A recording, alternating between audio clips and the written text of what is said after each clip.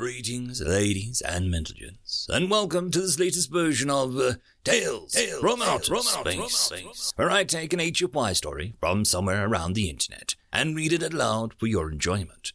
All the relevant links are down below. Like, subscribe, and all that YouTube comf to help this video and channel grow. Anyways, as always, I hope that you enjoy.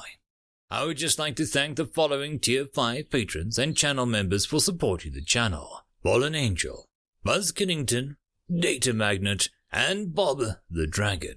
Thank you again. And now, on to the story. Story number 1.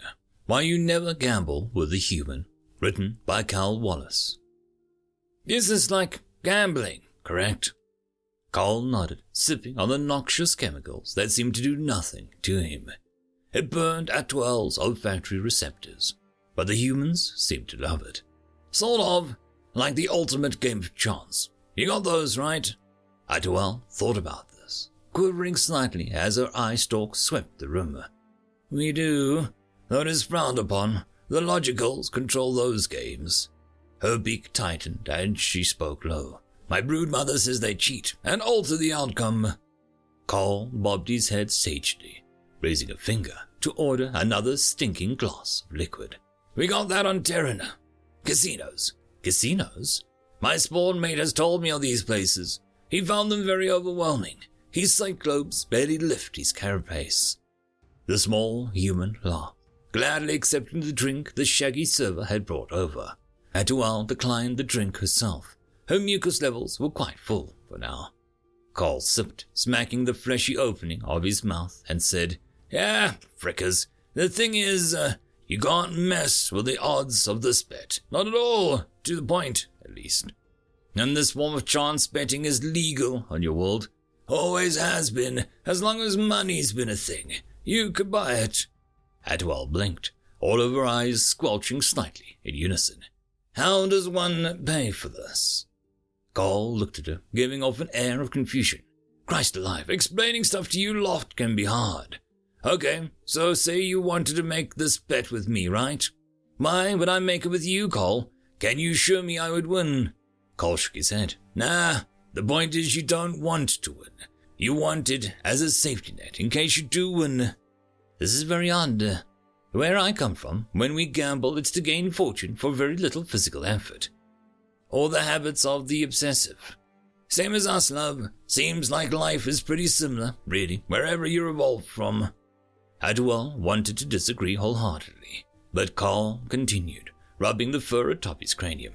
It's like, if I said, look, if you bet me 50 creds a standard week that you wouldn't lose 3 eyes, you'd only get your money back, plus what I bet you, if or when that happened. So, T.F.O.S signaled the bar server for a cup of frothing Elspawn. The bet is that I pay you until this thing occurs, at which point you return my money, plus the amount you said you'd pay if the thing happens. Yeah, Carl grinned, baring teeth in a way that still made her nervous, despite knowing him some time now. And the more you pay me each week, the more you'd get back. New bloke from Terran, about 7 standard years ago. Didn't drink. Carl sipped from his glass. Didn't smoke. Exercised every day. Never had sex. T.F.O.S ignored the habitual flinch that she felt whenever humans discussed their primitive reproductive cycles. And you won't believe it, he got freaking cancer anyway. The human killer? That's right. Still, Carl said bitterly. Here's the thing. He took another sip, seemed to brighten emotionally. He'd been paying massive amounts for it. When he popped, his clogs, his kids, offspring, and his, spawn weight, had enough creds to sort everything out and live in semi-luxury. I believe I understand. I do not know what clogs mean, but from the context I assume do you mean dried in his shell. Carl raised an eyebrow, the skin above creasing dramatically as those of his species were known to do. Yeah, sounds right. So, where would I get this, what was it called again? Intransience. He laughed again, the grumbling, frightening basso noise that humans called a chuckle. Insurance. T.F.O.S tried the word again. But, like so many things she'd learned from Carl, her translator was struggling to decide the sounds and the letters would make. He finished his drink again. I reckon it's a good idea to get some. Working out here in the spiral arm gets pretty dangerous. I got some. Indeed. Yeah, not much. Do you wish to win your bet? Nah, but it's better to be safe. Managed to convince your brother to buy some. Cheap too. Fractal bought some of the Centronsians. Does he know that we can repair our own chitin carapace? Carl leaned in close in a gesture that, even between the different species, suggested some deep conspiracy. But what if, one time, you can't repair it? What if your soft bits get squished or... Another human, a female, had appeared from the crowd, slapping Cole on across the head. Oi! Stop messing with the locals. She turned to Atuel, face creased in a gesture of apology. Sorry about him. Ignore whatever he says. He's just trying to get easy creds for a mate. Cole stiffened at this. I'm not. Mind your own business, Evelyn. Atuel withdrew her eyes from Michelle, soft beak opening. Cole would not deceive me. I believe this life in sure ancients sounds good, she said, the sound bright. We have gambling, too. Bloody hell, Cole, you told her it was like betting on a game. Cole frowned in his drink and like a human pup. Well, it is really. Evelyn sat down next to him, looked at Atuel and the eye stalks. Like I said, Cole here is just trying to drum up business for his mate. Ignore him. I, on the other hand, can offer you a much better deal. Getal and his spawn mate, Apiel, watched with interest as one of the crewmates interacted with the bickering humans. You must concede to them, Apiel, that human merchants seem to be second to none. Do you think it's their disarming appearance, their fearsome reputation? I do hope they don't begin to bully and frighten their way into the market dominance. Getal retracted 3 eye stalks in disagreement. No, paired one. I think it's simpler than that. Oh, do enlighten me, father of spawn. Getal drank the frothy drink he held in one tentacle, replenishing his mucus. Mother of spawn, I do believe that they are simply sneaky, clever bastards. End of story. Story number 2. Fight Clubs, written by Ice Cream and Wine. Standing on the bridge of Earth's flagship Gaia, Watson, the Voltaran observer, said to the human admiral, Why have you not moved to engage the Stroth fleet? And why are there so many gaps in your line of battle? Admiral Smith said, We're waiting for them. He pointed at the display in front of them. Watson saw hundreds of green dots emerging from the Oort cloud. I thought that this was your entire fleet, all that you could scrape up. Most of the military ships we can muster at this time. The others are en route as we speak, but by the time they get here, it'll probably be all over, said Smith.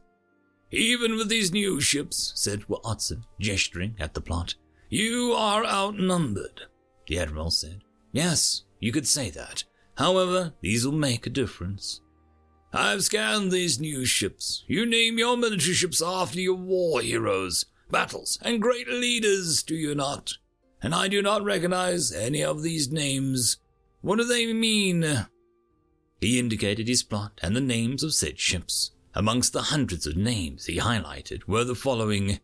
There are no rules. Nuts. May the force be with you. Out of bubblegum. Come get some. Purge the Xenos. Bring it. You want to go? 1-inch bunch. Headhunters. Clobbering time. Puny aliens. Gestures hypnotically. Hegluma erkag jagvem. Death or glory. Resistance is futile. Glasgow kiss. With shield or on it. Perfervious Albion. Cry havoc. You want some?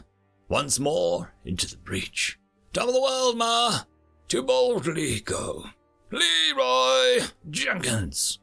From our cold, dead hands. Kick him in a fork. Load shotgun with malicious intent. My death. Chippa eye. The Valen's name. Pointed stick. Never tell me the odds. Oh, those aren't military ships. They are what we tend to call enthusiastic amateurs. Enthusiastic amateurs? What do you mean? They are groups of like-minded individuals who like to fight and sometimes band together to do it more effectively. And it doesn't get better than fighting aliens bent on conquering your home, now does it? I don't understand. You let amateurs take part in the conflict. Can't stop them. They just turn up and get stuck in. And they do help tremendously. Besides, the Stroth are just glorified pirates. Whenever we're under threat of invasion, they turn up and assist the fleet.